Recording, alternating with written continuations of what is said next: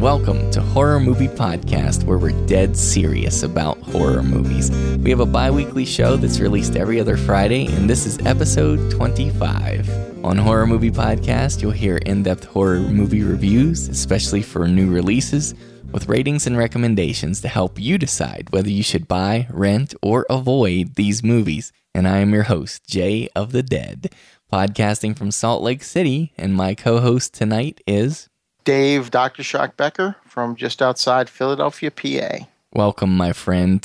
We were just Thank you. rapping, not actually rapping, although I do rap sometimes. But I don't. So.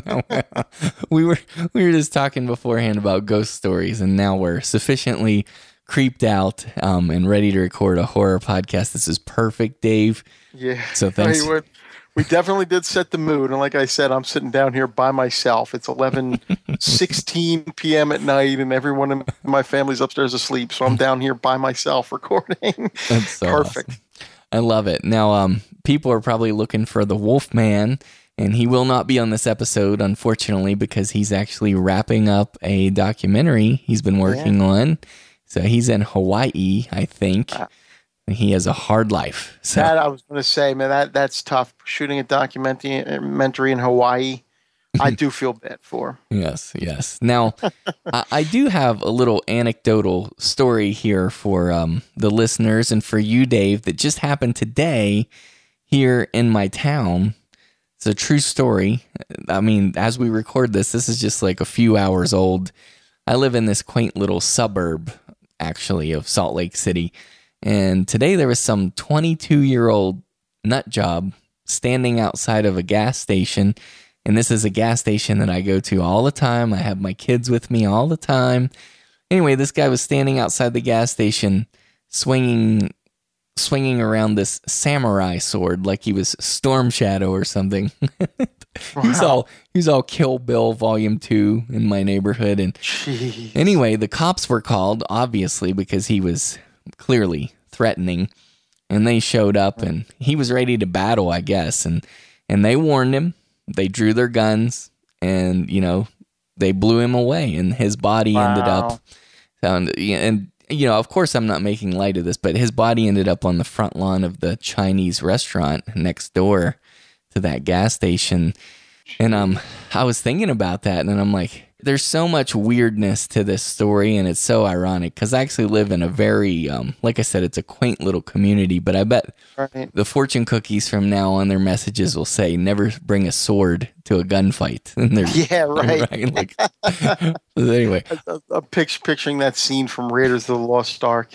Exactly. With Indiana Jones just drawing his gun. Yeah, it's funny you mentioned that because a couple of weeks ago, I live in an even smaller town. I mean, this isn't even really a town. This is farmland where I live. But I was driving down every morning. I go and I go down to we have a store, Wawa, it's called. And that's our convenience store, like local to this area. Mm-hmm. And I drive down there every morning. I get myself a coffee. I get one for my wife. Well, as I'm heading down, I see a woman off to the side in a vehicle talking to a policeman who is still in his car in front of this, what is a very nice, big house. Yeah. Sort of in the middle of nowhere. As I'm going down the street, all of a sudden I see two more cop cars fly past me. Now, this is a back road. And then a third cop car stops, lets me go past, but I can see he's going to be stopping traffic from going down this road. Mm-hmm. Well, I found out later that there was a guy in a house, and I'm talking 6 in the morning or 6:15 in the morning, that he had barricaded himself in his house with a gun, threatening to blow himself away. Wow. And that's what had led to all of this. And because you just mentioned there, and I'm talking this where I live. I don't even. It's a stretch to call it a community. Yeah. It's really just a sort of a collection of houses spaced apart, and that happens. That just happens everywhere, I guess. Yeah, that's very sad. Yeah. So, anyways, watch out for swordsmen and. Yes. Gun wielders and so.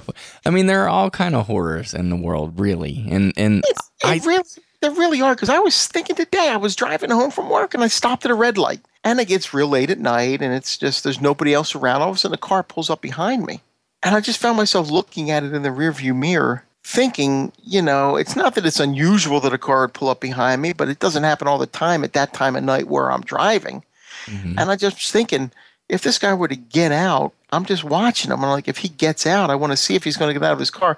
He could just come up and put a gun right in the window and pull the trigger. I know. It'd be like, I saw the devil, right? And I'd never see it coming. It would just be boom, and that would be it. I mean, everything.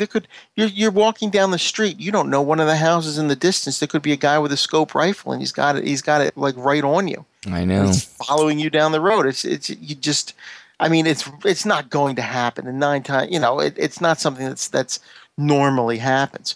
But we had a sniper killer along like I-95, like down in like the Washington D.C. area and all that years ago. Oh, yeah. And it turned out that it was a kid who was being trained by a guy. And what they would do is they'd pull up with the car and the seat dropped down so nobody could see him. Mm-hmm. And he was practicing people would get out just going into a rest stop, go to the bathroom, get something to eat, and boom. And it was one of these sort of spinning bullets, so it would like tear them apart.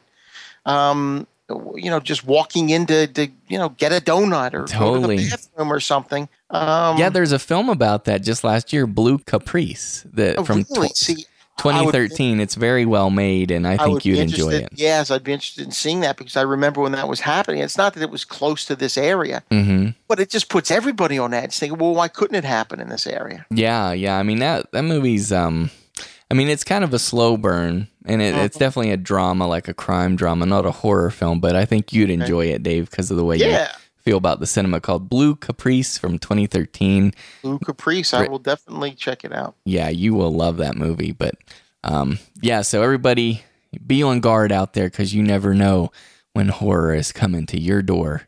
Right. Like right now, for example, in episode 25, this is another one of our Frankensteinian episodes, which means that it's this little motley mix of horror movie hodgepodge. And tonight we're going to be covering some of the lesser lauded, lesser celebrated, or lesser discussed 80s horror films, just for kicks, because Doc and I, we're cool like that. And everybody knows, everybody's really familiar with Friday the 13th and so forth. So we're going to talk about some of these a little bit rarer. I mean, these aren't super obscure or anything. I'm sure you've heard about them and probably have even seen them, but we just thought it'd be fun. And you know that Doc Shock showed up here tonight with guns blazing, ready to do this thing. He's going to blast out some horror movie reviews for you. I've got a Beastly Freaks pick from the 80s. So without further delay, let's talk about some horror movies, Dr. Shock, and you go first. Okay, well, I do have some obscure ones to talk about, but I did want to just mention real briefly here, Jay, that I did watch a movie that I know you're very fond of recently. We covered it on Land of the Creeps, and it is from 1983, and it is Cujo. Oh man! I finally got. I watched it. I had seen it obviously a while ago, and I hadn't seen it in years. But this is a movie. It seems to get better. Yes. Each time I see it. It's really well shot. Mm-hmm. It's. I mean, some of the shots in this are excellent. Yes. I think it was Jan de Bont was the director of photography, the guy who went on to direct like Twister and Speed and so forth. Mm-hmm. The opening scene with the dog and the rabbit, and he puts his head in that cave. I mean, that's really put together well, and you know the way you're following it. The camera's following this rabbit as if it's like the point of view of the dog chasing it. I mean, it was pretty impressive. Yes. But just how it devolves and the coincidences that get the two of them, the mother and the son, trapped out there. Mm-hmm.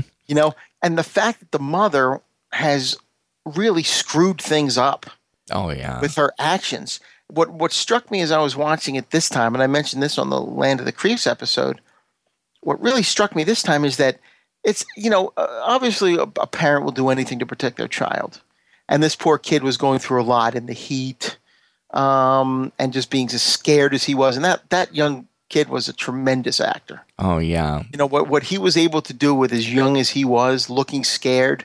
I mean, you almost got the feeling that it wasn't acting. Yeah. They were doing things to make this kid really frightened. Well, yeah, Dee Wallace actually said that about Danny Pintauro, that he was so young. He was like something like, 6 at the time or something, that he actually would get kind of swept away in the drama. And even though in between takes, she would say, "No, this is just pretend, right? We're just pretending." And he'd be like, "Yeah," and so forth. But anyway, the scene would roll and the kid would just get carried away like it was a stream of emotion. And you could tell he's really freaked out. Good point. Oh yeah. And he was excellent in that. Yeah. Yes. In an exploitative way. Yes. In an exploitative way. Yeah. But what really got me is it just hit me now. It's like, this is more than just a mother trying to protect her son. This is now a mother trying to protect who could be the last person on earth that still wants anything to do with her, sort of thing, with what happened between her and her husband. Yes. I mean, this is not just, okay, this is my son. This is it. This is all I have left. This is the last one who looks at me and smiles. High stakes. And exactly. So it makes it takes it to a different level, I think, even a higher level than that. And then just what goes on with that dog. I mean, I would have never thought in a million years I'd be frightened of a Saint Bernard. Yeah, seriously. There's just nothing about a Saint Bernard that I would have found frightening prior to watching this movie. Mm-hmm. But wow, I mean that thing with that it's the last half of the movie basically is what it is. Well, my two favorite aspects about this movie, number one is that I love it that this movie was actually inspired by something that was very similar to real life. I mean, Stephen King was out getting something fixed. He went out to this, I think he was getting his motorcycle repaired or something, and he went out to this mechanic kind of out in the boonies, and he had a scary dog, and Stephen King, it just hit him that would be a very, very scary scenario in real life. Oh, yeah, absolutely. So that's the first thing that I love about this, is it's kind of inspired by reality, even though that didn't actually happen to him. But the other thing is, to me, this is the greatest, my favorite siege narrative of all time. It doesn't get any tighter than in that little car, and then you got the kids, and I won't go into spoilers or anything, but there's a ticking clock on this kid, and there's a real desperation in this film that's oh man. And then something happens with the mother and things that this dog's able to do, and then it and she opens the door, she doesn't realize it's sitting right in front of the car. It's incredibly tense. The whole second half. Yes. There's just such tension to it. With everything. I mean, even going back, the husband calling the house, and what's on his mind is who's she with. Mm-hmm. And then gets home, and the guy Dee Wallace's character was having an affair with this local guy who actually the husband knew. And he gets home, and this guy she was having the affair with, she broke it off, and he wasn't happy that she broke it off. He shows up at the house. Well, one of the first things he does is the first thing he does is he grabs a knife and he trashes the house. He tears up the bed upstairs and everything. So the father gets home, he can't get a hold of him, and he walks in and the house is trashed. I mean, what's he going to think? Yeah, exactly. Wow, is my family still alive? Did he drag them off? I mean, what's going on here? Mm-hmm. But meanwhile, that has nothing to do with where they actually are. But it's just another thing sort of leading them down a different path. I mean, the mail guy was going to go out and deliver something to the house where they were trapped. And they say, oh, remember, we got to stop mail. So he stops before he goes out there. All of these things is leading up to them being isolated. Yeah, it's tremendous setup. Yeah, because all of the things, people could say this is contrived, but I think that the things that happen could organically happen in a real life scenario. Oh, yeah, well, with a car breaking down. Yeah. That happens all the time. Yeah. And you get there's nobody there, and what are you going to do? Yeah, because she's taking the car to the mechanic. So, I mean, the contrivance in this film, I think, is totally permissible because it's all credible and, it could happen plausibly. So, sure. Another thing I love about this is, we all know that Stephen King is one twisted dude, and, and he writes things from a dark place, but this was written from just a particularly dark time in his life where he was just blasted. He was always super drunk. He had alcohol addiction, and and basically he's said a lot in a lot of different interviews that he doesn't remember a whole lot about writing this book because he was in such a dark place. Wow. And that's why, and the book is a little bit different from the film, which I don't want to go into, but I actually wish that they would have just kept it 100% faithful to the book, because I just I think the book is just the book is even more goes even further. Yeah. I understand the book has, I don't know what it is, but I understand the book has a different ending. Mm-hmm. Yes, it does. Okay. So I'll just leave it at that. Okay. But yeah, I mean, suffice to say, I mean, he wrote this from a very dark place in his life. Wow. And that really shows, and I think it's present in the movie too. Oh yeah, definitely. Absolutely. Anyway, so that was one that I had seen recently. But anyway, I do have an obscure one here. What did you rate, Cujo? Just curious, because for me that's a 10 out of 10. That's a buy it. It's in my top 10 of all time favorite films. I think I went with boy, I don't remember now. I think it was like an 8.5. I mean, it was high. It was really high. And again, this is for not having seen it in a while. I think it was around an 8.5. It might have even been a 9. I can't remember completely, but it was up there in that area. Okay, that's awesome. Yeah, for me, it's like it's. I think I have it listed at I haven't looked at that list lately, but I think it's at like my number 2 all-time favorite horror film. It's 2 or 3. It's definitely in my top 5. Great pick. Absolutely. Okay. Right. Okay, well, anyway, the one I was looking to talk about here, and the 2 movies I was going to discuss are sort of along the same theme. This is a movie from 1988 called Slime City. Welcome to Slime City, home to the derelicts of society. I need some money. And land of murdering, melting monsters. With an appetite for whores, bums, and junkies. When Alex moves into an apartment haunted by the occult, he is seduced by spirits and slowly becomes a hideous, slime-spattered demon. Alex, you're hurting me. No, I'm killing you. With a stomach for evil. Fed up with this urban cesspool, Alex's girlfriend demands he pick himself up and escape the bloodthirsty supernatural forces around him. But the only way out of Slime City is for the innocent to confront the putrid powers of darkness. The 80s grindhouse classic by the Doctor of Gore, Gregory Lamberson, is back and digitally remastered in all its repugnant glory. Take a trip to Slime City for the most gruesome and disgusting climax you will ever see. Okay, it's directed by Greg Lambertson, and what it is, I mean, it's a sort of a gross out kind of movie. Yeah, I have not seen this. I'm really excited. This is one I just came across. I have it on DVD. I did cover it on the blog recently. And I watched it. What it was, the trailer really pulled me in. The trailer has all of this sort of drippy, gooey gore, all of this crazy stuff happening, and you're just sort of preparing. Even the poster. The poster is this girl. There's a severed head on the ground with all of these like innards underneath it, and she's got a knife above it, ready to like just come down and stab the head, and like stab it right through the brain. But okay, awesome. The setup is there's a college student. His name is Alex, and he's looking for an apartment, and he's found one that he really likes.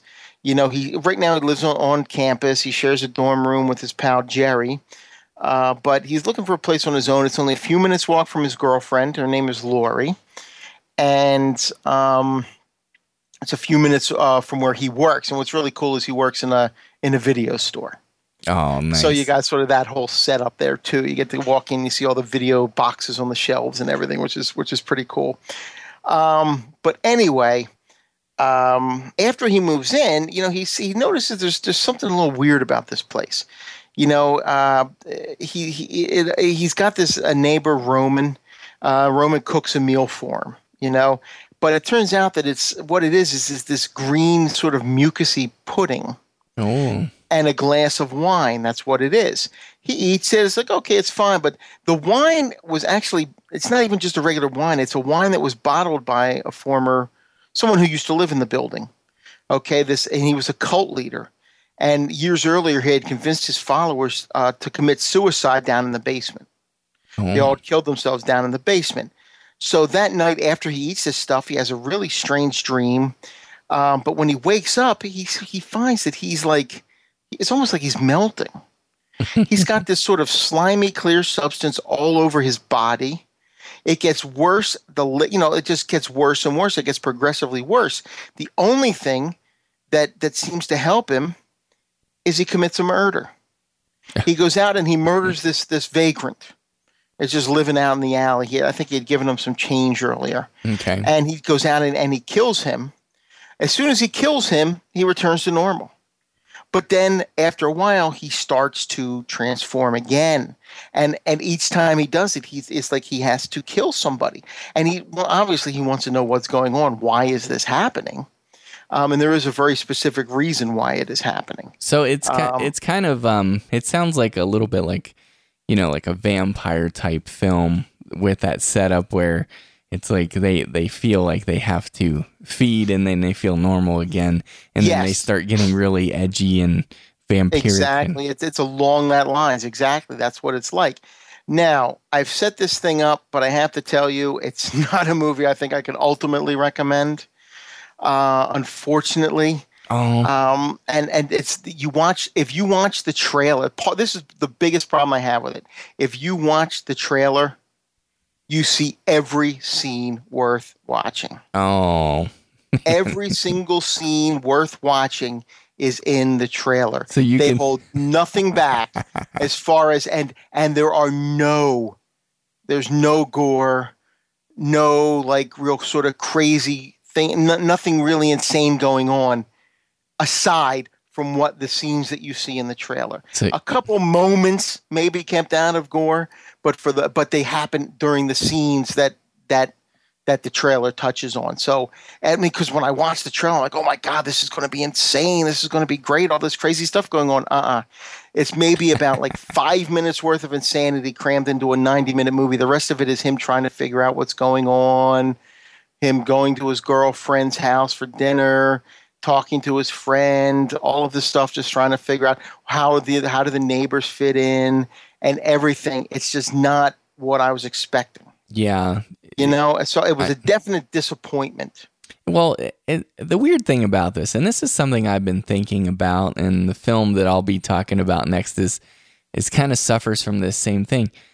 I understand that for kill scenes and things like that there's only so much budget, there's only so much time, so many resources. Uh-huh.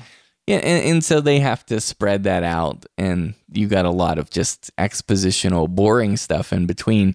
But the thing is, with what you've described here in Slime City, it seems like they could have done a lot more to spice those scenes up without it being boring, and it could be inexpensive as well. Well, definitely, because there are the effects. Like I even put in here, one of the things I liked about it is there are some really gross out, sickening images in this movie. They're so sickening that not even bad special effects can ruin them, and there are bad special effects. This is like ultra low budget. Okay. And this is like ultra low budget sort of filmmaking. I mean, there's a scene where what happens is Alex, I don't want to go too far in it, but there's a character who ends up, his intestines fall and he ends up tucking them back in. Ooh. Well, they don't look anything like intestines. Right. But yet, and you could tell it's just sort of a fold in the stomach that's putting them in, but it is so nauseating that it doesn't really matter because it's still having the same effect. Yeah, it's still gross. It's still gross, and it's still working on you, even though it's clear that it's not real. There's just still something about the way they were shooting it or the way the actor was carrying on, whatever, that it's still just disgusting enough that it works.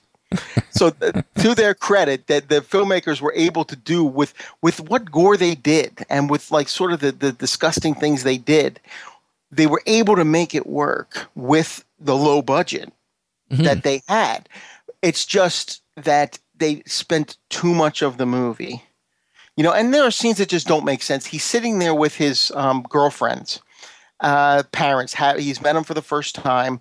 They're having a meal, and all of a sudden he starts to ooze and he drips onto the plate. Well, he says, I have to go. So he walks out of the door. In the very next scene, cut, and then the very next scene, he's walking into his apartment wrapped up like the Invisible Man in the opening scene of The Invisible Man. Yeah.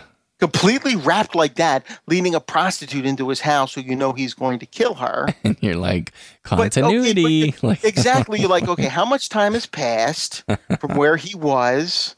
How did he wrap? When did he get a chance to wrap himself? Mm-hmm. All of these things, it's like when you're sitting there and that's all you're doing is asking the questions, the movie's not working, obviously.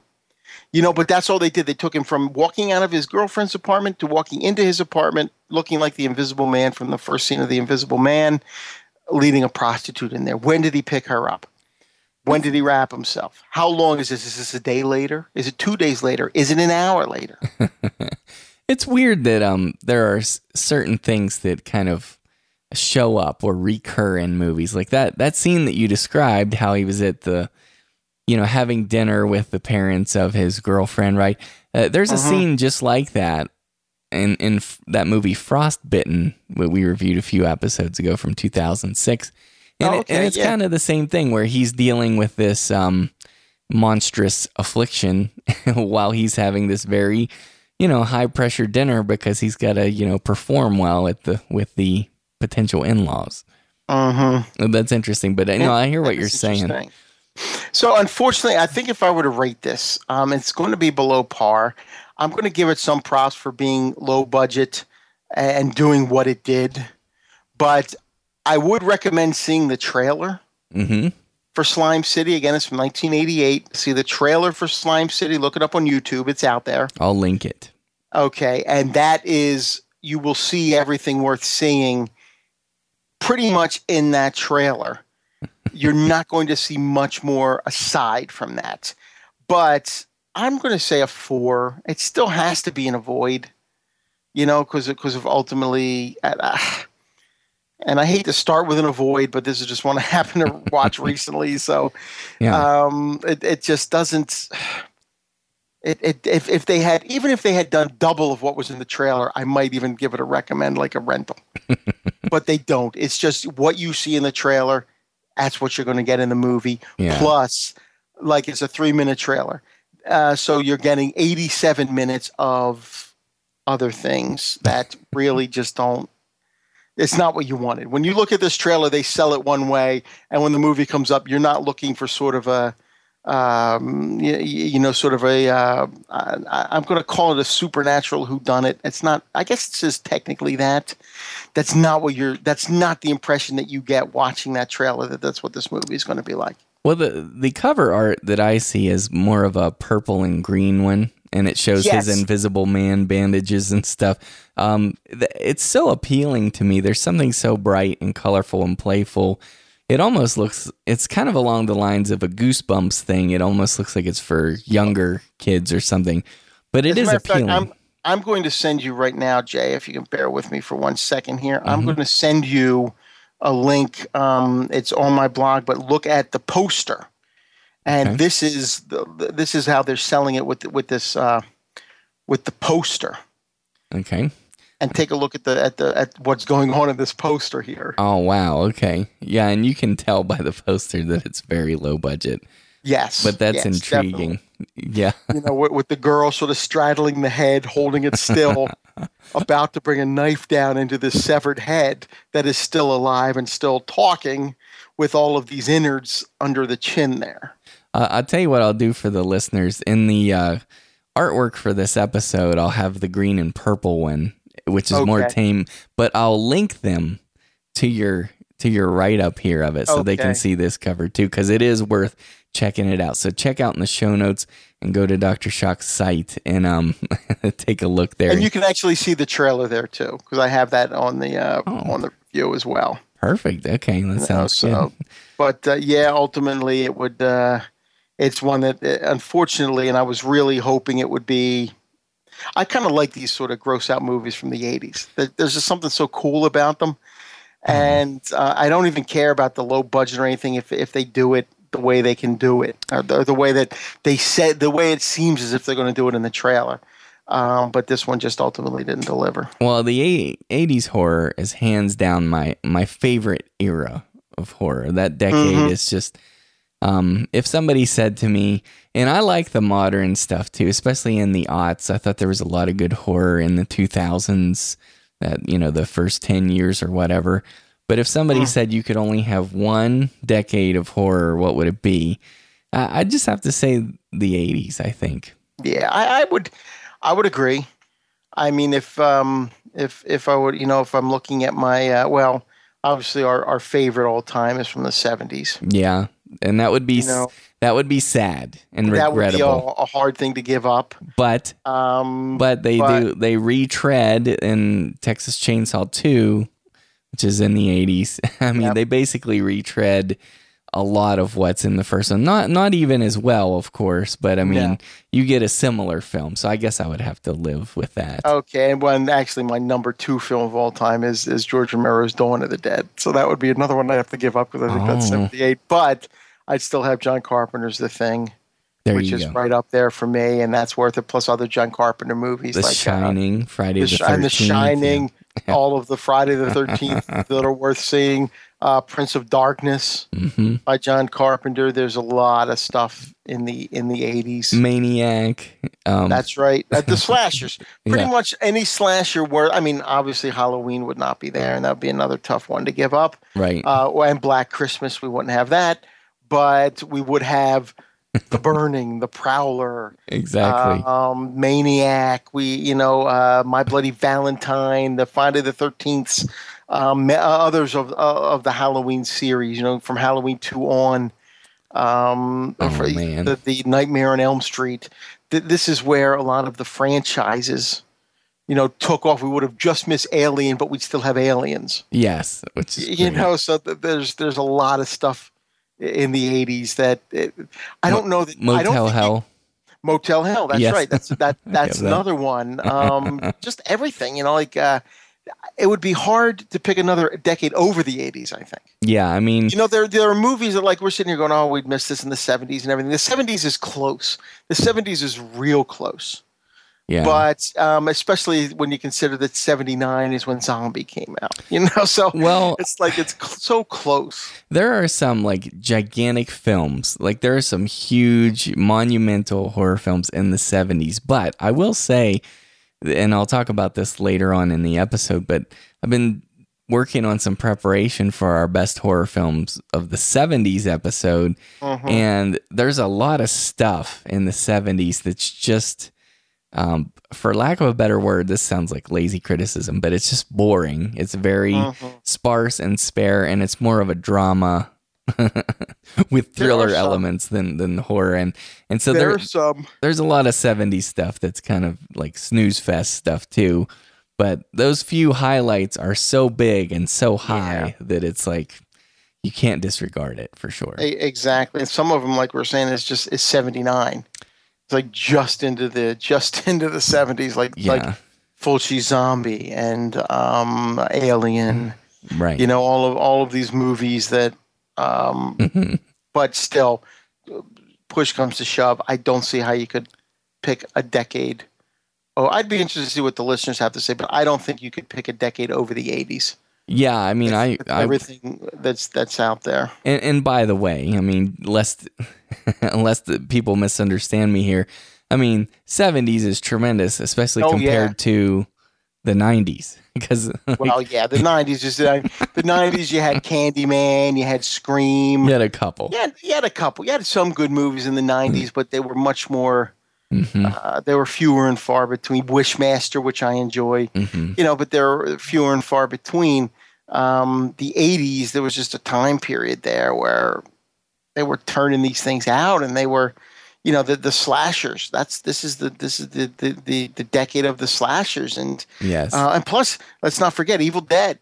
Yes, this is when Evil Dead and Evil Dead 2 came out, where it was in the 80s. So, there's a lot. I mean, when you look at like the really influential horror movies, Yeah, I think this is the time period that you're looking at. And then the 70s and 80s, it definitely is. But the 80s, there's just something great about it. Yeah, and then you even had like really crazy stuff, like for example, a Cannibal Holocaust. I mean, Yes, you had that. that's right. And then Mother's Day, which is ooh, I mean, that's not a great film, but it's bizarre. trauma. Yeah, You get trauma sort of came up in the 80s, with Toxic Avenger and the Class of Nukem High, which is actually my personal favorite of all Troma's films, is the Class of Nukem High.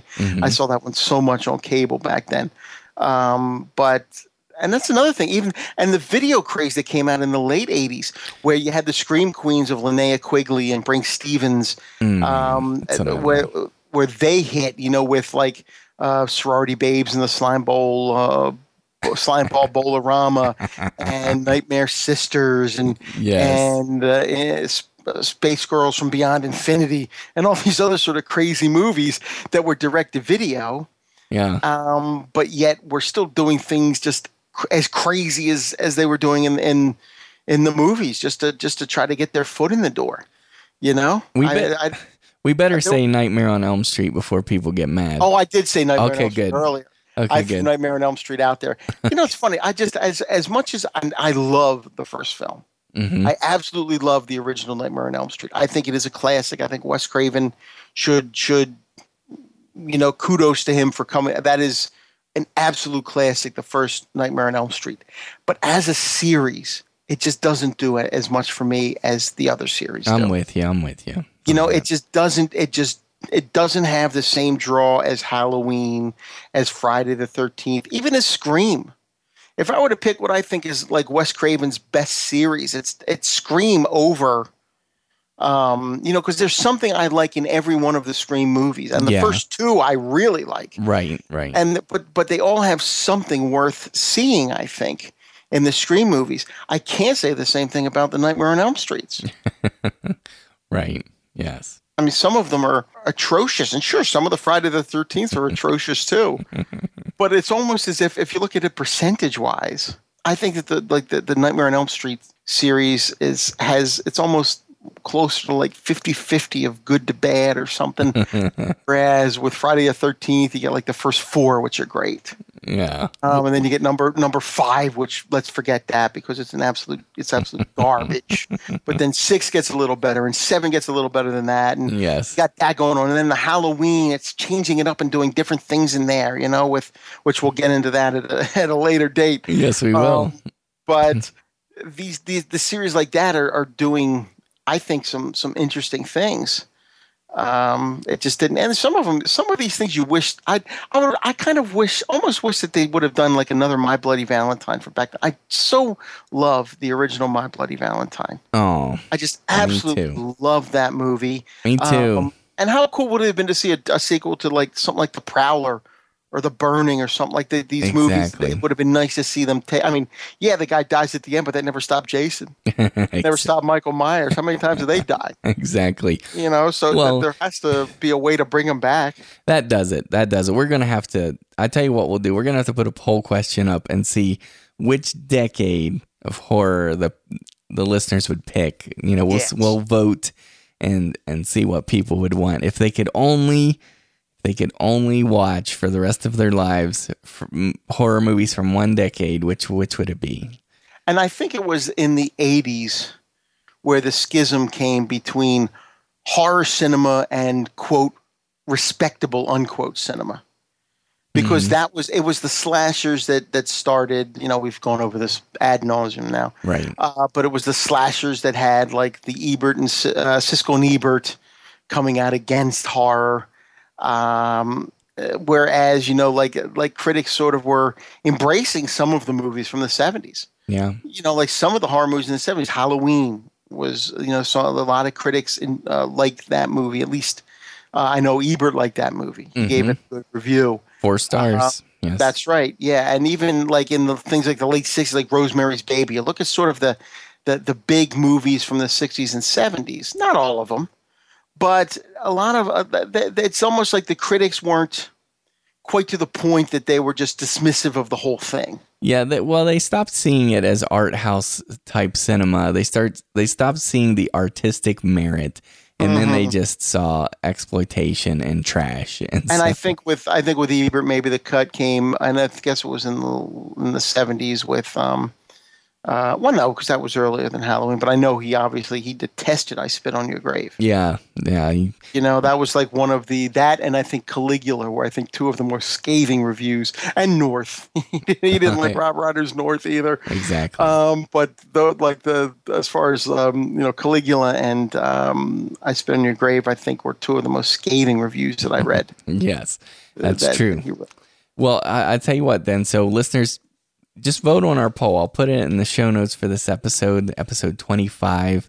It'd be cool to see which decade you would opt to watch horror from. Yeah, I would be interested because I think the 70s will get quite a few. Oh, yeah. I mean, people probably... And the new millennium. I think the aughts. Yeah. I guess.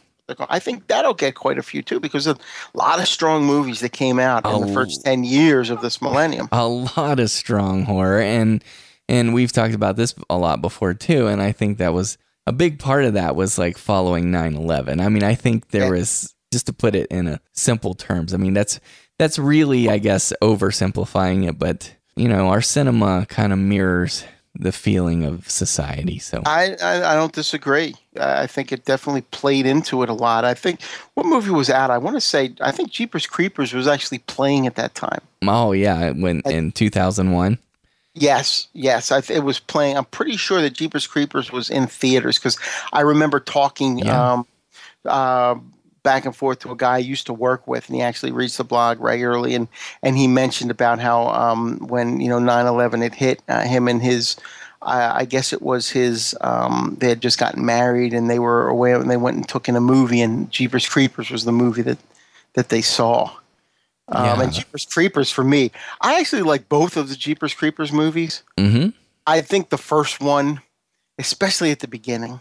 Oh yeah, that's tremendous. Oh my God, that is like edge of your seat stuff. It is, but I also like how in the second one it's kind of a siege. There's a little bit of siege narrative there with the school bus, but I tell you, and it works well. We should cover those at some point in a future episode. But yeah, it was August 31st of 2001 is when Jeepers Creepers hit theaters. That makes sense. it was in theaters there during September 11th. Oh. Crazy, but. Anyway, so with the 80s here, I got one for you, Dr. Shock, and it's it's comparable, actually. It's comparable a little bit to Slime City, and so this is going to be my little segment. Jay of the Dead's Beastly Freaks. Okay, just to clarify, my Beastly Freak segment is not always a recommendation. And I will say, too, that this particular Beastly Freak movie is a little unusual in that it's actually a demon. Now, a lot of times it's some kind of a creature, but to me, the look of this creature or the components that make it up kind of qualify it for a Beastly Freak in my book. So this movie is called Rawhead Rex, and it's from 1987. What I saw wasn't human. Oh my God! It was very tall. And what's more, it saw me. This thing. Rawhead Rex. I still say this is one of the most memorable VHS cases back in the video store days. Now, do you remember this movie, Dr. Shock? I have to be honest, I don't know that I've seen Rawhead Rex. Okay. All right, yes, it's called Rawhead Rex. Now, the first thing people want to ask, you can check out the cover art there.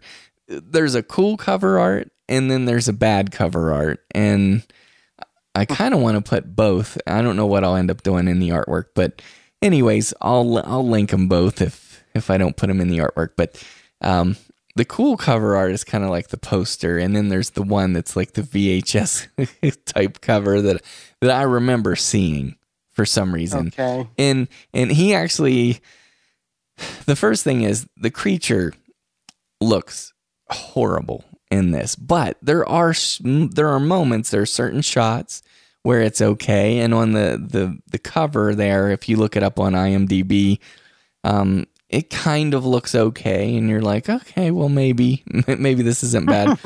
But the first question people are probably asking is, what's this whole Rawhead Rex thing all about?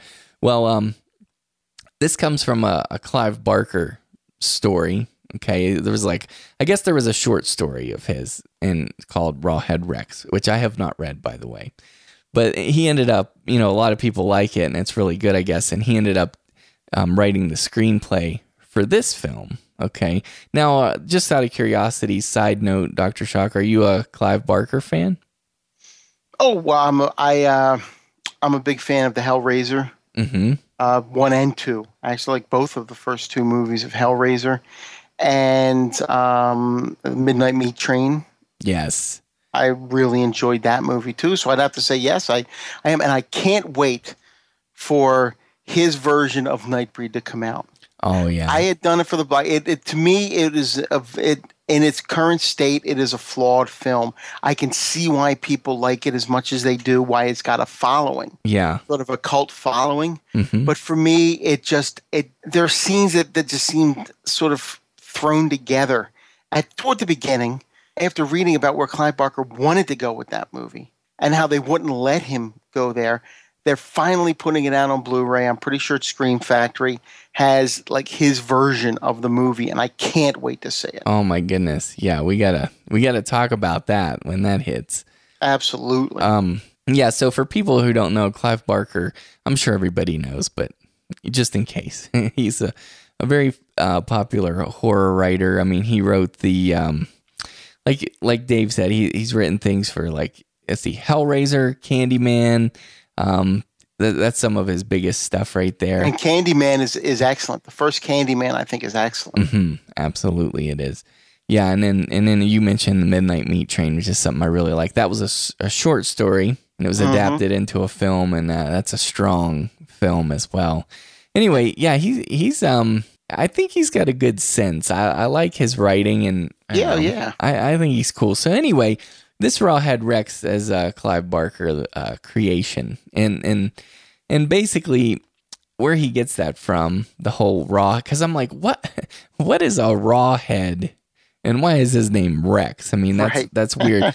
Well, apparently, like the boogeyman in different parts of the world, like in the UK, I think maybe it's Ireland or something, is sometimes called Bloody Bones or Rawhead or Tommy Rawhead or just Rawhead. And it's used as like kind of one of those cautionary tales to scare children. And this whole Rawhead creature is supposedly he eats children who misbehave. It's one of those things where you scare your kids into submission.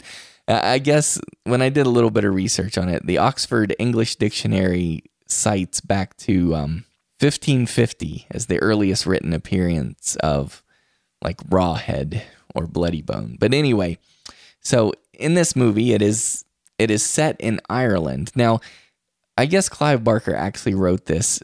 He wanted it to take place in the summertime in England, right? And they're like, well, actually, we're going to film it in February in Ireland, right? Wow. And I guess he was kind of ticked off about that because his vision for this, it's kind of a tongue-in-cheek, like sexual comedy, so to speak. I mean, there's a lot of like sexual related undertones that are intended in there. But they kind of missed all that, I guess, according to Clive Barker's critiques of this film. And they set it in Ireland. But the first thing I want to tell people is this is beautiful. I mean, you've heard a lot that Ireland's a beautiful place, but this is released in 1987, so it's shot around 85 or 86, and it looks really good. Like the look of this film, it feels like one of the 80s movies that you would revere. Like as far as the environment and the atmosphere, well, that's all completely ruined and blown when you see the monster, right? Okay. But now this movie is kind of hard to find, but they do have a full version of it on YouTube, so you can watch it for free. And it's not too bad. I mean, it's in the square. How do you call that when it's in a square shape rather than like the letter box? Rather when the screen is like it's it would be. They call it full screen. Yeah, when it's it's a square. What I love is when you get those things now. The beginning of them when it's it could be pan and scan, but it's full screen is what they call it. Right. Is you get the screen that the movie has been altered so that it fits your screen. Right. It doesn't fit anybody's screen anymore. That's so now the people who bought that originally now are stuck with bars on the left and right as opposed to the top and bottom. Yeah, that's super annoying. But yeah, so I mean, if you do watch it on YouTube, and I'll link that in the show notes for episode 25, just in case you want to check this out. It's not, the picture quality isn't too bad. I mean, I've seen a lot worse on YouTube, I'll say that. But anyway, because I actually had a hard time tracking this down otherwise. But anyway, so this guy, the premise is you've got this historian, he's a writer, and he brings his family along with him, his wife and his son and daughter. And they go to Ireland because he wants to study. He goes to these various churches, and he wants to study like the stained glass windows and the writing and so forth. I mean, he's got this book he's writing. I can't believe it actually escapes me right now what he was actually looking to do, but that's fine. It doesn't really matter. The point is that he's a historian, and so he's there, and there's this farmer. It opens, the inciting incident, I guess, is there's this farmer who has this big statue, like this monolithic statue in his field, and he tries to take it out because he's trying to plow his field and grow crops. And when he knocks over this giant stone, this demon is buried under it. He's kind of stuck under it. Oh, wow. And he like raises up out of the ground. And in that shot, he looks pretty cool. And I'm like, when you watch that, you're like, oh, rock and roll. I got a cheesy 80s movie here that's going to be kind of awesome, right? Yeah, that's awesome. Yeah, and it looks good. The monster looks good because he's got mud all over his mask. Well, in the next scene, it's like he took a shower or something, because when you see the monster's face, it is the worst. I mean, it is such a cheap, plasticky looking mask. He's kind of a mix between, he looks like Donkey Kong, basically. I mean, he's kind of ape-like. Okay. He's really muscle-bound. I mean, they cast a big muscle-bound actor, and then they've got those pads, that fake muscular chest that kids wear at Halloween when they want to be He-Man or something. Anyway, he's got those on him, Dave, and it's horrible. And they've got glowing red eyes, and I just can't say enough. I can't warn you listeners enough how bad this creature looks. It actually looks worse than the fish in that movie Beneath that I reviewed recently. But anyway, every once in a while, though, like they'll shoot it from an angle and it won't be in the bright daylight. And it's like, oh, well, I guess it kind of works. Anyway, his thing is, supposedly this monster's thing is to eat kids. I will say there's not a lot of kid eating in this movie, which is, I guess, a little bit disappointing because that's kind of like his calling card. And basically they have to battle this. It's terrorizing the town. It's not a great film. There's a nostalgia to it. It's really kind of fun to watch it. And I think it's exactly one of these movies. You'll know what I'm talking about, Dave. It's one of these movies where if you watched it in the 80s when you were coming up, I mean, I think we rented this at some point because like I've always remembered this, the cover art to this. Cause it's one of the ones when you go in the video store, you're like, oh, this is easy. I'm definitely getting this. Yeah, exactly. That was one of the great things about video stores. We talked about it before. That was exactly when you're a kid. You're like, oh, okay, that's the one I'm getting. And exactly. That I think a lot of people feel that way about Rawhead Rex. So if you have that affection for it, like I feel this exact same way about Killer Clowns from Outer Space. I mean, that's a really dumb movie, but I will always love that movie. It's one of my favorite guilty pleasure movies. I don't care what anybody says, because I watched that a ton on HBO in the 80s or whatever. So I think this is kind of the same thing. If you're popping this in now and you're seeing it for the first time, you're going to hate life for the whole time it's on pretty much. But so I give it a 4 out of 10. And I call it a very, very low priority rental. I mean, just very low. So rent it. But you, Dave, I mean, you're the kind of guy, you love the cinema so much. Yeah, I could see you. I would want to check it out. I definitely would like to see it. Yeah, this is one that should be reviewed on your blog, I think. Okay. For sure. I will make a note of it. Okay, so that's Rawhead Rex, 4 out of 10. Renter beware. But what do you got for us next, Dave? Okay, well, coming up, actually, just real briefly, and maybe you've heard about this already, but I just personally found out. I just saw it on Twitter that Richard Kiel died. Yes. I did not realize that. This is the first I'm hearing about it. It was Jaws and James Bond, but he also appeared in what is considered, I think, one of the worst movies ever made. And it's considered a somewhat of a horror movie, although it's not horrific at all. It's more it's funny than anything. Is Ega? Oh yeah, he played the title character in Ega. Yes. Yeah, that's a shame. I mean, he was 74, and he was a big guy. Yeah, really, kind of a giant. He's like 7'2", I think, and he died today as we record this, September 10th. We just found out about it, and yeah, what's weird about this, though, is he wasn't in a ton of horror films. No. And that's so surprising because, and I mean no disrespect, but the guy looks like he's just an imposing figure. He looks unnatural. You could have seen him he would have been perfect in say, a Bigfoot outfit. Mm-hmm. Oh, yeah, totally. In a Bigfoot movie or something, Yeah, but for example, he was in I see here on IMDb, he was in House of the Damned from 1963. Yes, which I remember seeing. That was one of the early movies I did on the blog. I did House of the Damned. He made that the year after he made Ega. Yeah, Ega. Which I'll tell you what, Ega, if you want a movie that you can just laugh at, okay, that you could just get some friends over, get some beers, and have a good time laughing at a movie, Ega is that movie. You know what? They are not going to listen to you after what we put them through with Jan Gal. Let me tell you, Jan Gal, Jan Gal is like, it's not funny bad, it's just bad.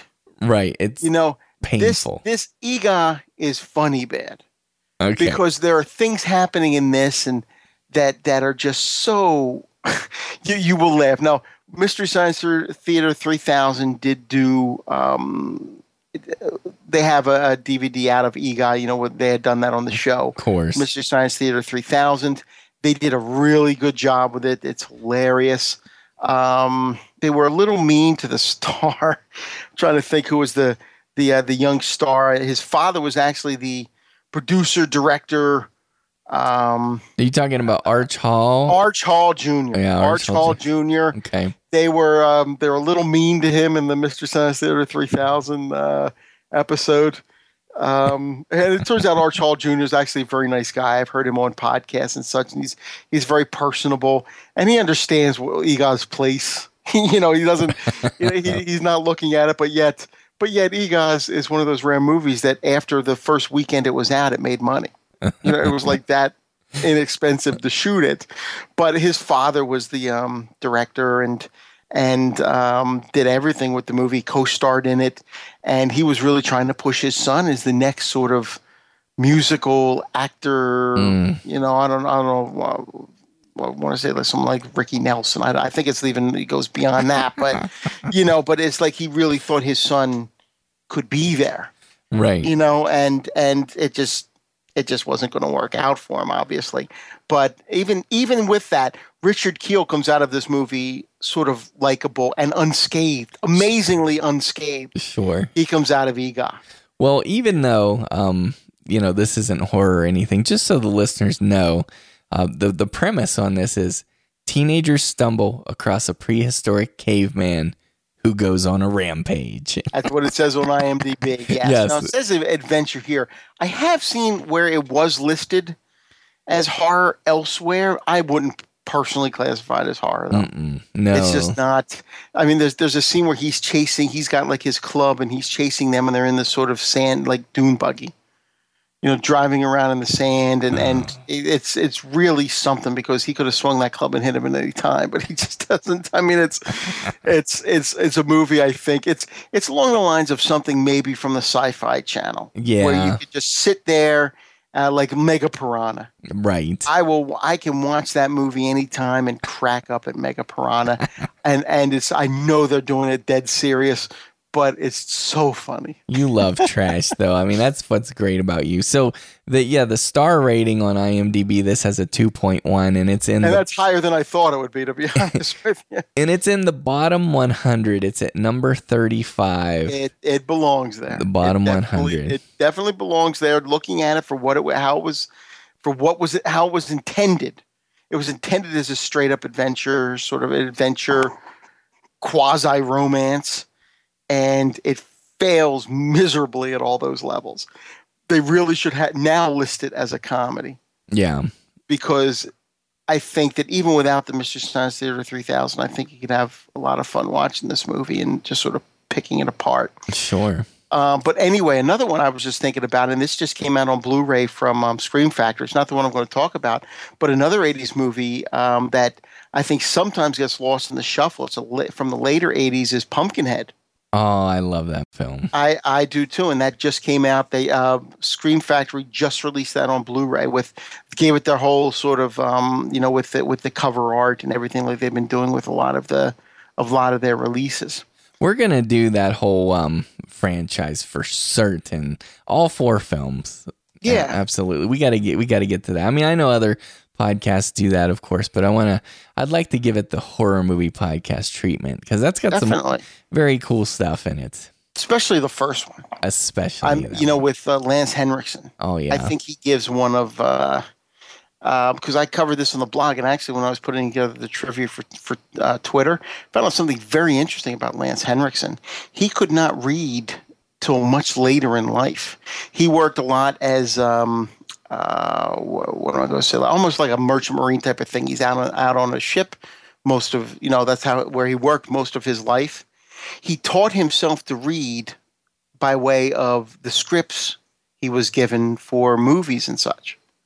Oh, that's interesting. Yeah, he did not know how to read prior to that, and he taught himself to read through the movie scripts. Oh, wow. Which is damn impressive. I mean, you got to admire that for sure. But anyway, Pumpkinhead is one that another 80s movie. I think that if when you're voting, sort of another one in the 80s column there. The other movie I was going to talk about, it is from a later 80s movie as well, but this is one that I just think I have such a good time with it. And it is partly a comedy. And it is from 1987. It's Street Trash. Be forewarned. Freedom has its price. Yes, there's always a snake in the Garden of Eden. What you got for me today? Today? Tenderfly Viper. $1. Here's to you, pussy. Don't drink my Viper. Watch.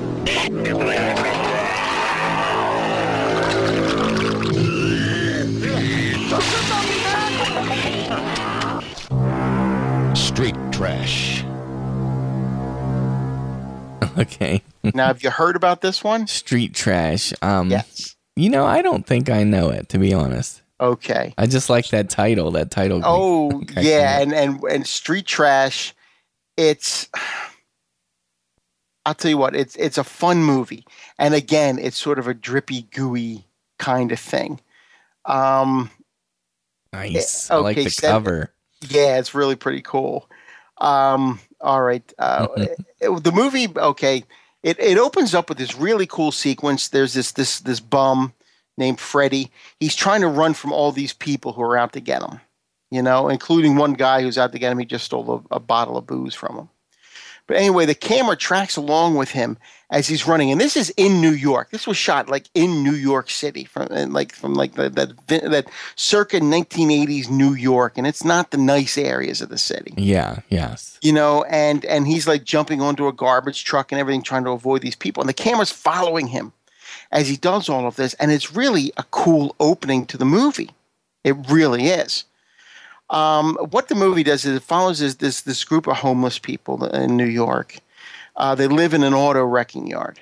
There's this guy who owns a liquor store, and he finds this case of something called Viper under the stairs of his liquor store. Nice. Okay, it's just under there. Mm-hmm. He knows nothing about it.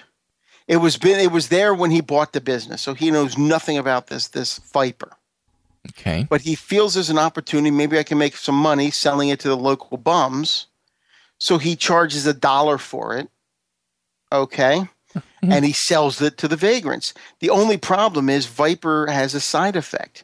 Anyone who drinks it melts into a pile of goo. Oh, and nice. It's not a pleasant thing to watch. Let me tell you, some of this, the first guy who drinks it, okay, it's funny because Freddie got the first, got a bottle from this guy, and the first guy we see actually stole the bottle from Freddie. Nice. Okay. Okay. But although Freddie himself stole it, so I guess what's he going to do? He's not going to report it or anything. But anyway, this guy goes to he gets he's in the junkyard, takes this.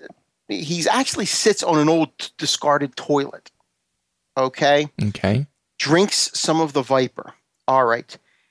He begins to ooze this sort of blue out of his mouth, and it changes to red. When it starts coming through his skin, his outer layers, they're like his skin starts melting away. His leg bones snap off. Whoa. The next thing so his feet are there, but the rest of his body is going down this toilet. Oh, man. And he just becomes sort of this quivering mass, and he basically goes down the toilet.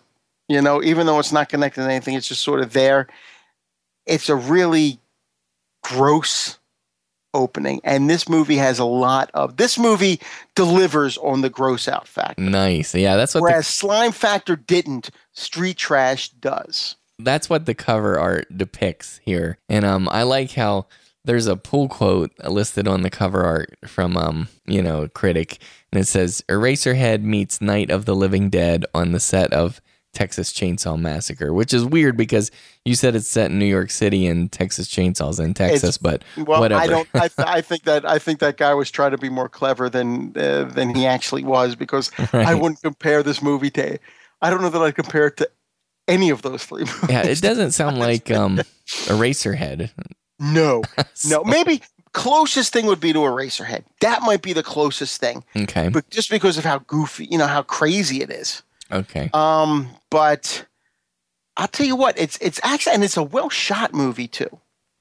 But what stays with you are the death scenes. I mean, there's one part where this guy drinks it, and he's a big guy, and he starts expanding, and Freddie has to run and jump behind a car because he blows up. Oh, wow. Another guy drinks it while he's sitting on a, outside of the tenement buildings in New York. You have that sort of stairway system. Like 227, like out on the stoop. Yes, the stoop type of thing, like Okay. almost like not a what you know what I'm trying to say. I like, said 227. I love that. yeah, I remember that show. Yeah, but it's like one of those type of stair systems where Okay. he's sitting on that, which are grates, and he drinks some of this, and he starts melting, and he actually this guy is walking by, this sort of executive, and looks up, and this guy's part of him drips into this guy's face, and the executive's face starts to melt. It's just a lot of melting, a lot of sort of gross out stuff going on in Street Trash, but unlike the other one, this one delivers. And it even has the guy, I can't remember his name now, but the guy who was the lead character in Frankenhooker. I can't remember his name now, but he has sort of a cameo in this. Is it James Lorenz? That's it, James Lorenz. Okay. He is in Street Trash. Not a big part. He plays a doorman who actually runs afoul of a mobster. But it's a cool little memorable scene. And yes, James Lorenz is in it, and he's sort of playing sort of that same sort of wise guy character. Not that his character in Frankenhooker, I wouldn't necessarily call him a wise guy in that movie, but definitely in Street Trash he is. It's a small role, but it is memorable. Nice. So what kind of horror fans out there do you think would enjoy this? It sounds like it's definitely for the gore crowd, and maybe like Yes, I think the gore crowd would enjoy it. And it is a comedy. I mean, there are a lot of comedic elements to it. Mm-hmm. You get that in the trailer, and the movie does deliver on those as well. But I think it's mostly for people who like the gore and who would be interested in seeing sort of a circa 1980 movie shot on the streets of New York. Yeah, I like that kind of thing. This is right out there, and not the nice sections of New York. It is, in a lot of ways, it's like Basket Case in that regard. Yeah.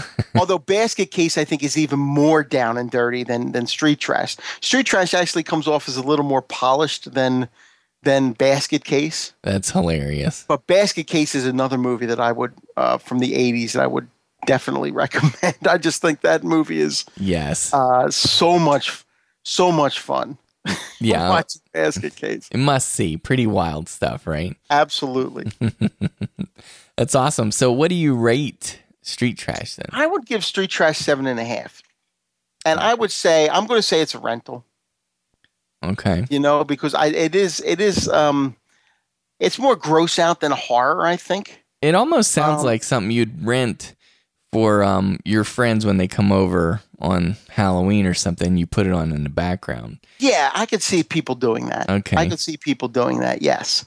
The on-screen deaths are disgusting. Most of them are disgusting. Okay? And there are a number of them. I mean, there's a number of people. I mean, you're giving away booze to the hobos for $1. Right. They're going to buy it, and a lot of people are going to drink this stuff, And when they do, they melt, they explode, they do a whole bunch of different things, And there are other things going on in the movie as well with the characters and stuff. But this is not I wouldn't call this a character-driven movie at all. No. I mean, this movie it relies on its effects and making you sick to your stomach, which it does do. So Dr. Shock says Street Trash from 1987 is a 7.5 out of 10. You should rent it. Absolutely. And I think, again, it's not a horror movie it's not a movie that's really going to scare you, but it's definitely going to sort of get under your, it's going to get under your skin, and it's going to sort of stay there for a while with what it shows. Okay. Well, that's cool. I'm so glad. I told him at the beginning that you were going to bring it, and I knew I knew that you would. Thank you. You totally did. Thanks. Okay, now this is one that everybody probably has seen. Everybody probably knows about. I personally think it's underappreciated. And what's funny about this film is you got to be careful when talking about it. So, Dave, I still don't know how to talk about this film, and we'll get into that in a minute, but it's April Fool's Day from 1986. Cordially invites you to a party to end all parties. The craziest party that could ever be. Don't turn on the lights, cause I don't want to see. April Fool. Welcome to my home and lifestyles of the rich and undeserving. Wrong one. Cheers. Join 8 privileged guests who are just dying to have fun. Wow, what is this, the bridal suite? You like it? The ladies. I find a use for it. The gentlemen. We did on the first date. The young. Well, basically, I possess an essential lack of seriousness. And the restless.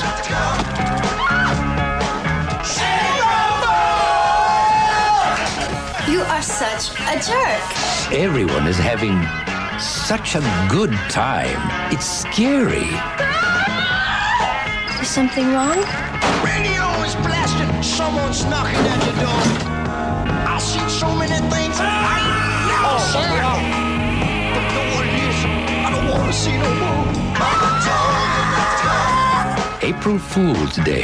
Get ready to party till you drop. Rated R starts Thursday, March 27th at a theater near you. Oh, I have not seen this since way back when. Okay. All right. Well, I have this down. This has been on a short list to rewatch for quite a while. Okay. For me to get back to this one. Well, let me make some clarifications here for the listeners in case they're not super familiar.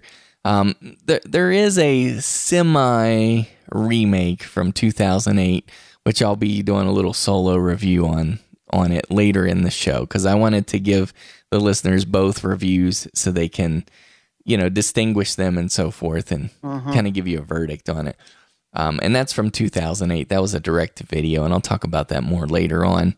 But this is the one from 1986, and it's part of that 80s slasher cycle where, they would pick a holiday, started back with Halloween, and then they do My Bloody Valentine, Valentine's Day, and of course Friday the 13th. Not that that's a holiday, but you had stuff on prom night and graduation Happy birthday to me. Yeah, and it was always some kind of a gimmick, right? Mm-hmm. Well, this gimmick is for April Fool's Day. Now, side note here, honestly, and I'm not joking about this either, I think it would be awesome to make a horror film called Arbor Day, right? That's the tree holiday. Wow. Well, wait. You're like, wow. No, but before you dismiss it, I think I'd love to see this in theaters as a modern film. It would be Arbor Day. It would be a slasher. And I was going to say, were you looking for a sequel to The Happening? No. And the killer, the slasher, his instrument of death would be an edge trimmer, like a weed whacker, right?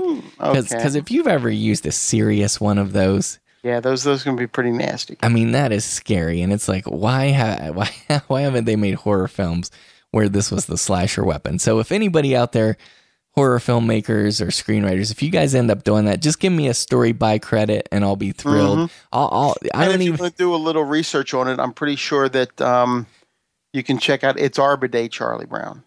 Oh, I know that Charlie Brown covered Arbor Day. As a matter of fact, other than your suggestion, as far as I know, Charlie Brown is the only person who covered Arbor Day. Well, see, this needs to be covered then. I mean, it's wide open, people out there. So Arbor Day, and it's a slasher film. And I don't even want any money from it. Just give me a story by credit, because it would be payment enough to see the film made. I would love that. Anyways. Nice. Okay, so April Fool's Day. Now, this makes a lot of people hate this film, and it makes them angry.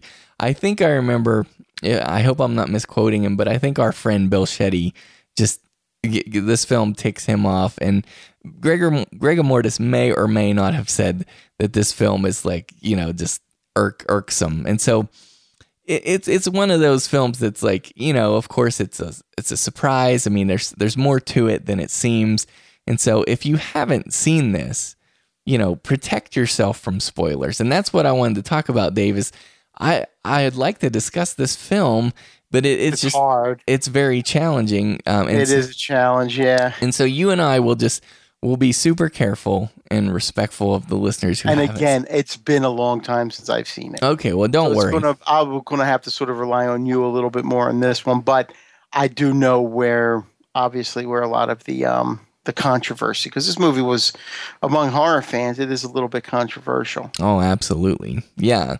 Yeah, and some people, even though it's a slasher, some people might not even call it a horror film, which is really interesting about this movie. That's why I think the listeners, if you haven't seen April Fool's Day from 1986, you should definitely see it, just so you can have this experience, because I think it's a good time. But this is bookended. It opens and closes. There's a Jack in the Box, and I've always wondered where my because I think Jack in the Boxes are kind of creepy or unsettling or something. Oh, yeah. Because when they pop up, it's scary, right? Like, I mean... Absolutely. One of the funnier scenes in Elf with Will Ferrell is when he's testing those things. And he's sitting there and he knows it's going to pop up, but yet it still scares the hell out of him every time it does. It's exactly like opening those can of biscuits, from the store, or cinnamon rolls. Yes. You got to pop that thing, and it's like, is this going to blow my hand off? Like, Right. So anyways, but the opening scene with the Jack in the Box, I think I just love it. I think it's brilliant, and it just makes me so happy. I can't even tell you any more about it. But anyway, this film, one thing that I love and appreciate about this film, and it's actually part of its brilliance, is that this film is filled. It celebrates its holiday, throughout the film. It is filled with practical jokes. I mean, these characters are really living up April Fool's Day, and I love how you get the spirit of April Fool's Day throughout the entire film. I think that's super cool. Yep. And brilliant. And then, because literally, just so people know, because maybe I think some people probably get annoyed. It's like, doorknobs are coming off, people turn on sinks and the water sprays in their face. And even though like a lot of it's like dumb humor, it's jokey stuff, but it's like, well, you're in a slasher film, you've got dumb characters and they're playing jokes on each other. And it's like, okay, well, go kill each other, like that kind of thing. This does, and I'm sure you don't remember this, Dave, but I know that you would love this, but it's got one of those cat jumps out of the dark and screams scenes. We should start a running list of all the films that do that. It's going to be a lot of them. Just for fun. Yeah, we should. I agree. Because that's hilarious. Another little notable thing I want to say about this film is, it's from 86. The score, if you listen to the music, this score is so reminiscent, and it predates the X-Files score. That X-Files theme song? Yes. There is so much of the X-Files in this that I really wonder if this movie's score ended up morphing or somehow becoming the X-Files theme. That's pretty cool to me. Yeah. Anyways, the thing is, as far as like the kills and stuff, I mean, you've got a lot of characters taken out one by one, like you do in a traditional slasher and everything, but the kills are all off screen, and you always see the aftermath, like the gore of it. And there's a scene, one of the most effective scenes involves a well, and I think that's pretty creepy stuff. And also there's another scene involving a snake, and it reminds me of something we're going to be talking about in October in Halloween 3, which is pretty awesome. Yes. So you got that too. But yeah, I mean, I think a lot of people would probably be annoyed that like the kills are off screen and it's just kind of an aftermath type of film. Right. But it's got some gore to it as far as that goes. Now, as far as people's complaint, I can't go into what the controversy is all about, because I just really think you should see the film. Yeah. Because of its historical, I don't want to say importance, but I think it is, I think it stands out because of the controversy. But what's interesting to me is that after you watch this film, just remember that I said this, think about this statement. This film takes us to a place and drops us off and leaves us the same place that any other horror film takes us to. And I'll defend that maybe on a later episode, or if anybody wants to talk about that in the comments. I really think that's profound, what I just said. Not that I'm a profound guy, but I think it's really profound, and I would like to battle some haters about this, but we'd have to go into full-blown spoilers, and I just don't want to do that. So I just want to encourage people, when you do watch this, because I'm giving it a 7.5 out of 10. I'm calling it a rental because I think it's clever and it's fun. And I think that when you do watch this, when it's all said and done and when it's over, just like Rawhead Rex, which I reviewed earlier, I mean, it takes you to the same places and leaves you off in the same places. And, it's a very similar experience. So I just want to say that. But April Fool's Day from 1986 is a 7.5 out of 10. And I say rent it. You have any more to say about that one? I know it's been a while since you've seen it. No, I don't really have too much to add. I do know that it's one that I desperately want to get back to, though. Okay. Well, let me know when you do. I definitely will. I tell you what we'll do. When you rewatch that, please let me know, and then we'll do like in a future episode after like the episode's over, after the outro and stuff. We'll talk about it briefly because I want to get into that spoiler stuff. Sure. Because I've got some points to make on it, and I want to defend this film. Anyway, so that's April Fool's Day. Okay, now for this next review, I'm actually solo casting here again because it was recorded at a different time, but we'll be joining back with Dr. Shock later.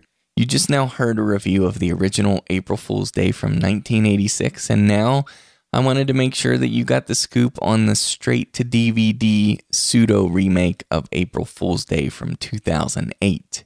Now, I call it a pseudo-remake because it's one of those films that borrows about half of the material from the original, and then the other half is just kind of a reimagining where they kind of just do their own thing and bring you a whole different concept. So the first thing I want you to know about this movie is definitely see the 1986 film. Don't watch this one just because it's newer. It's a mistake. This film plays just like a soap opera, and I'd actually classify it as a mystery/drama. I wouldn't really call this a horror film. It's a real stretch to call it a horror film. It tries to be a slasher, but it's so weak that it's hard to call it horror. And I'll tell you right now up front, just so you can get it out of your head of being tempted to rent this. This is a 3 out of 10. This is in a void. But just to give you a little more on it, just so you know where I'm coming from, this film is filled with beautiful people. And first and foremost is actress Taylor Cole, who is stunningly beautiful. Now, I don't want to sound like a creep here, but if there's one reason to watch this film, it's to just look at how impossibly beautiful this actress is. It's amazing. But her character in this movie is an absolute biatch. So that really kills my feelings toward good-looking people, and that kind of ruins it for me. So, and really, that's kind of the point of this movie. The premise is you've got this group of very rich, very good-looking friends who are just awful people. And the lead girl that I was talking about, she plays this big April Fool's Day prank on one of the friends, and it goes horribly wrong, and the victim of the joke dies. Now, that's not a spoiler, it's just part of the premise. And so, on April Fool's Day, a year later, which in this film is in 2008, you've got this I know what you did last summer situation where this group of friends is threatened by a mysterious someone that they will have to confess to actually murdering this girl, or they'll all be killed off one by one on April Fool's Day. Now, I know that sounds decent, right? Because we like that kind of stuff, but trust me on this one, this thing is a snooze fest. It's terribly boring. Like I said, it plays like a soap opera. I call it a mystery, a drama. You only need to see the 1986 version of April Fool's Day. Once again, 3 out of 10. It's in a void, but look up Taylor Cole on IMDb. And I'd like to see, well, I was going to say, I would like to see more of her in horror films, but she's not a great actress, to be honest. I mean, she looks good, but her performance isn't that convincing. She doesn't pull it off very well. At least not in this film. Maybe she's better in other films. So anyway, that's my review of April Fool's Day from 2008. Okay, now we got some time for some listener feedback here, and I just wanted to play a voicemail that we got. I love getting voicemails here on Horror Movie Podcast, and you guys are welcome to call in and leave us voicemail anytime you want. Honestly, that'd be tremendous. Our voicemail line is 801-382-8789. And just a heads up, this voicemail has spoilers for Alfred Hitchcock's Psycho from 1960. Let's give this one a listen. Hey there, guys. This is TJ Fowler. I live in Finland, but I'm from Tennessee. I just wanted to call and say I'm a new listener to the podcast and fan of it. And I was listening to a somewhat older episode 18, I believe. And you was talking about starting to add in other genres to your podcast outside of horror. And I wanted to plan on this because I feel kind of strongly about this topic. I know you had a poll question. I don't know if you came up with a resolution to this topic or not, but I I want to say, please don't do that. I've been listening to, or I had been listening to another podcast that I shall not name, but they were a horror movie podcast, and they started going and reviewing movies such as Captain America, The Winter Soldier, X-Men, I believe, or they may have done that one, or basically not horror movies, and they justify the reason they were doing this, and they were specifically supposed to be a horror podcast. I just don't think it's a good idea, and I raised my concerns with them, and they tried to defend it, saying, well, we watched this movie, it's got a monster in it. Okay, well, like the Avengers. I think they reviewed the Avengers or something, one of the Avengers movies. I think it's a bad idea because I don't listen to them anymore. And I found you guys just recently, and I saw that you reviewed a lot of horror. So if you could just stick to the horror, and I understand there's movies that kind of overlap a little bit. That's kind of normal, but in some cases. But when you're starting to review Captain America and Avengers and Godzilla and things like that, it's not horror. Things like, I would even go as far as to say, if you want to overlap some stuff like Doc Shock kind of alluded to partly, like post-apocalyptic type stuff, yes, that can be horror if it's done a certain way. But as an example, I think a movie that you guys included on a podcast, Psycho. I don't personally consider Psycho a horror film in the sense that people consider horror films today. Now, back in 1960, they may have, I don't know. But Psycho essentially is a thriller, but it's got horror elements. I understand covering a movie like Psycho because the audience is sitting there looking when they're watching the movie. You got somebody that looks like a woman stabbing people in showers, and it all turns out to be some sort of crazy man that's got mother issues going on. And the way they convey that in the movie, I could see why it would be covered in a horror podcast because it's got elements of that. But I'm with Jay on this. Okay, I didn't cut him off there. That's actually where the recording cuts off. It just so happened that it stops after he says, but I'm with Jay on this. And, I know Wolfman Joshua accused me of cutting it off when he agreed with me. But anyway, TJ, thanks so much for your voicemail. The first thing I want to say is I agree with you. So don't worry. Horror Movie Podcast is a horror movie podcast, period. We're going to keep it strictly horror. That idea we had talked about before that Doc brought up, I invited Dr. Shock to do that kind of coverage on Movie Podcast Weekly where we cover all sorts of genres. And that's why we have our sister site over there to do that kind of thing.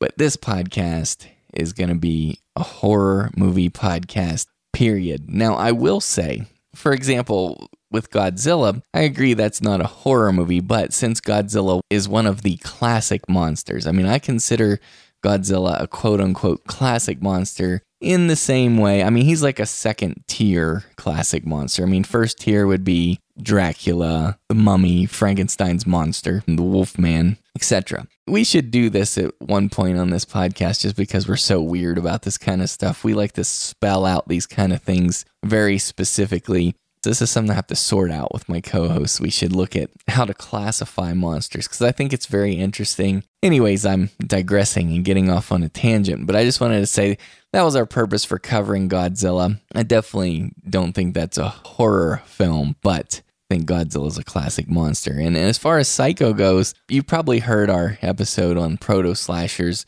I get what you mean because there's for a long time, there's not horror in that movie, but I consider it a horror film because it is a proto-slasher. But I definitely hear your argument on that, TJ, for sure. But the bottom line is I'm totally with you. Don't worry, this is going to stick to strictly a horror movie podcast, but you will hear, as you've heard in this very episode, with our tangents on EGA and all that stuff, like Dr. Shock, we love to go off on tangents, and we try to rein it in a little bit, but we're such movie nuts, it's just fun to talk about all that stuff. But yeah, in terms of our hardcore reviewing, it's just going to be horror. But I really appreciate your voicemail, and thanks for calling in. And I'm curious, your accent, I thought you sounded like maybe you were from Tennessee, because I'm from West Virginia. But I was wondering, well, how is he in Finland? What's he doing there? And I wondered if you're in the military or whatever. I know it's none of my damn business, but I just thought that was cool. We also got an email here from TJ, and since, he left a voicemail and a first-time email, and I wanted to read this as well because this is kind of exciting to me. He said, "Hi, I just recently started tuning into your podcast and really enjoyed it. I called in the other day and was talking about how I think you shouldn't deviate too far from doing horror movies. Sorry if I talked too long.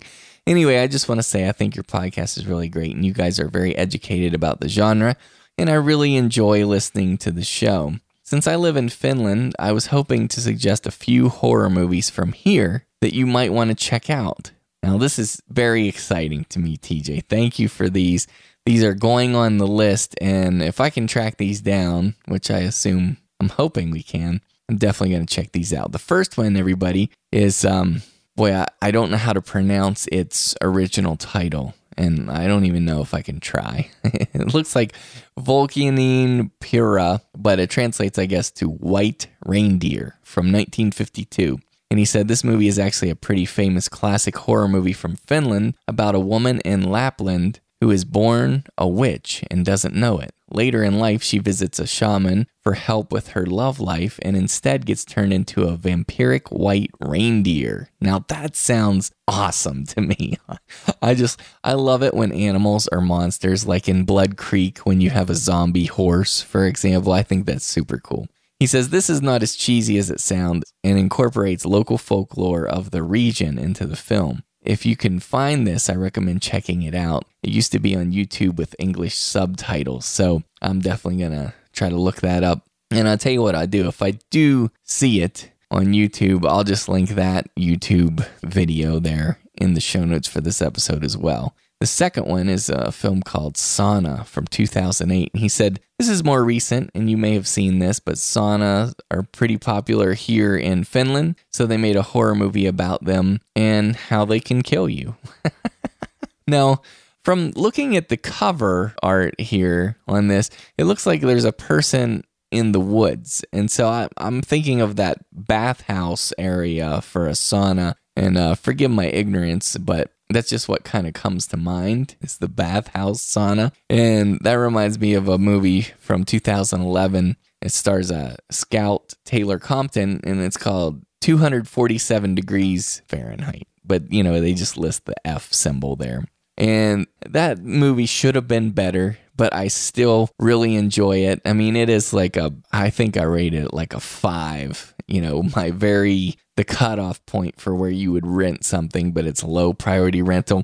But the premise of that is 4 friends travel to a lakeside cabin for a carefree weekend, but the fun turns into a nightmare when 3 of them end up locked in a hot sauna. And every minute counts, and every degree matters as they fight for their lives in the heat, up to 247 degrees Fahrenheit. Anyway, that's something to check out. I love stuff like that. If people know about movies like this, tell them to me. Jay of the Dead wants to hear about it because that's exciting cinema. I love that stuff. So I hope Sauna is about that kind of thing too. I will be looking for that, TJ. And thanks so much for your voicemail and your email. And we appreciate you. So keep in touch with us. Okay, now this next email comes from our friend and listener Holly, and I love it when we find out that there are female horror fans out there, because I think, and I'm not pandering here, but I just want to say I think it's super cool when there are female horror fans. I just, because I don't know a lot of them, to be honest with you. I really don't. So I love hearing from the ladies of Horror Movie Podcast. That sounded so weird. Anyway, the title is Just Some Good News, and Holly wrote, she said, "Hey Jay and everyone over at Horror Movie Podcast. I wanted to share a bit of good news with you. I found out that I'm pregnant with my first child, and Rosemary's Baby is my favorite horror movie." Well, I couldn't pass up such a golden opportunity, so to tell my family the good news, I drew a little movie poster, and she attached a PDF here. And Holly, I hope you don't mind. This is really awesome. I'm going to include this in the show notes for this episode. So if you click, listeners, if you click to view all of the show notes for episode 25, you'll be able to see Holly's picture in there that she drew. She said, "I thought you guys would appreciate it. Also, Jay, in light of my new upcoming status of mom, I would love to use your term necromomicon." I love puns, especially really cheesy ones, and hearing that made me laugh. And my husband's eyes were rolling. It's perfect. Keep up the amazing work. I'm really looking forward to your October shows. Take care, Holly. So, Holly, that's such an awesome email. It made my day when I got this there at the end of August. It was super cool. Really appreciate it. And congratulations on being a mom. I'm telling you, parenthood is the greatest thing in the world. I love it even more than movies. So I think you're going to enjoy it. And kids are monsters. So I just want to say that. Thanks for the picture. Okay, and I just got one more thing to say here. I want to make sure to make a special note of this. We've had some very generous donors. We're so grateful for the people who have been donating financially to Horror Movie Podcast, because I'm telling you, each review of these Halloween movies, a lot of them are 90 minutes long, and some of them are an hour long. But still, I mean, we're probably, in October, you're probably going to get somewhere around 15 hours of content on the Halloween movies, and I'll be talking about that more in just a couple minutes. But in order to post that kind of content, we really need help, and people have been stepping up. And so I just wanted to thank our generous donors. Our friend Eric of North Carolina hooked us up. Thank you so much. We got a recurring donation from Juan, and thank you, Juan. Juan's very supportive. And also wanted to thank Allison from Oregon for the donation. And I want to start making a list, because honestly, these Halloween episodes, I have a feeling from what I'm seeing of how they're turning out, I have a feeling you guys and gals are going to love them. And they are brought to you by people like Eric and Juan and Allison. And we've had some other donors prior to this as well that I mentioned in previous episodes. But thank you so much. If anybody wants to donate, over at our sister site, Movie Podcast Weekly, in the right-hand sidebar, you can scroll down and we have PayPal buttons. And you can choose how you'd like to donate, and we always appreciate it. Thank you. All right, before we wrap up this show, I got Dave back here with me. I recorded by myself at a different time, but I got Dave. I was going to say, you're quick. I know, right? Exactly. But before we close out the show tonight, I just want to encourage, maybe even challenge everyone out there to watch the entire Halloween franchise along with us for this October 2014. Yeah. Because for episodes 27 through 31, we're going to release an episode every Friday in October. So, for example, on October 3rd, make sure you've revisited the first 3 Halloween movies in preparation for those reviews, because they're going to be in depth. We're going to talk spoilers, and I think you'll just have a lot more fun if you've recently seen the films. And then the following Friday, on October 10th, we'll bring you in-depth reviews of Halloween 4, 5, and 6. So try to get to those. And then the next Friday after that is October 17th. We'll be reviewing H2O and Resurrection.